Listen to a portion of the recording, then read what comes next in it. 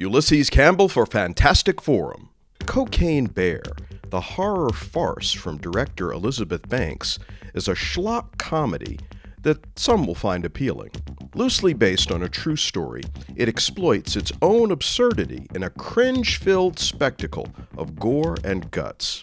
The film opens with a drug smuggler dumping his cargo of cocaine from an airplane before attempting to escape with about 80 pounds strapped to his body. The smuggler is killed when his parachute fails to open.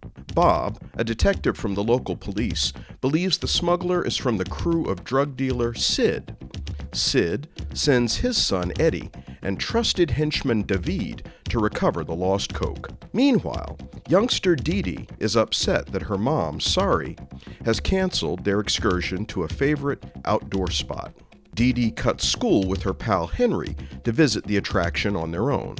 Unbeknownst to all, a large black bear has unintentionally ingested some coke and gone on a murderous rampage, beginning with two hikers.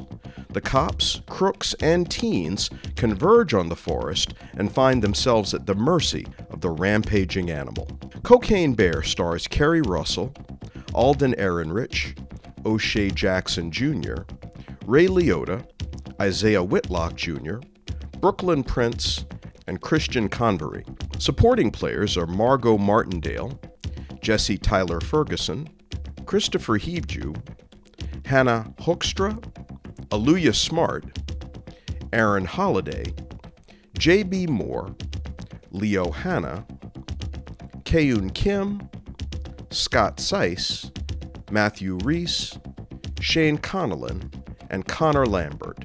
The ensemble is a group of fine performers who go the distance in selling this bunk.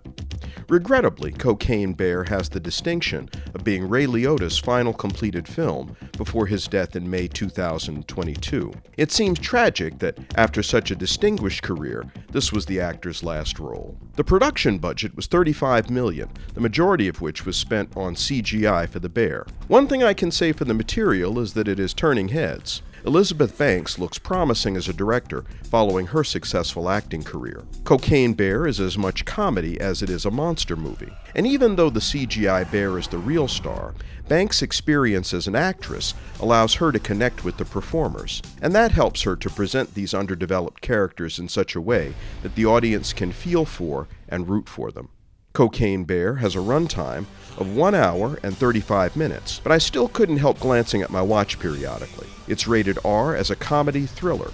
No nudity or sex, but there's a whole lot of questionable language, and it is gory to the extreme.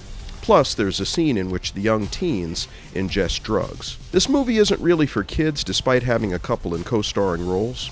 Still, if you enjoy horror and comedy, this film might be for you. I can't pretend it's a good movie, but I was entertained. 1 star out of 4. Ulysses Campbell for Fantastic Forum. Fantastic Forum airs from 4 to 5 p.m. on Saturdays on WERA 96.7 FM in Arlington, Virginia.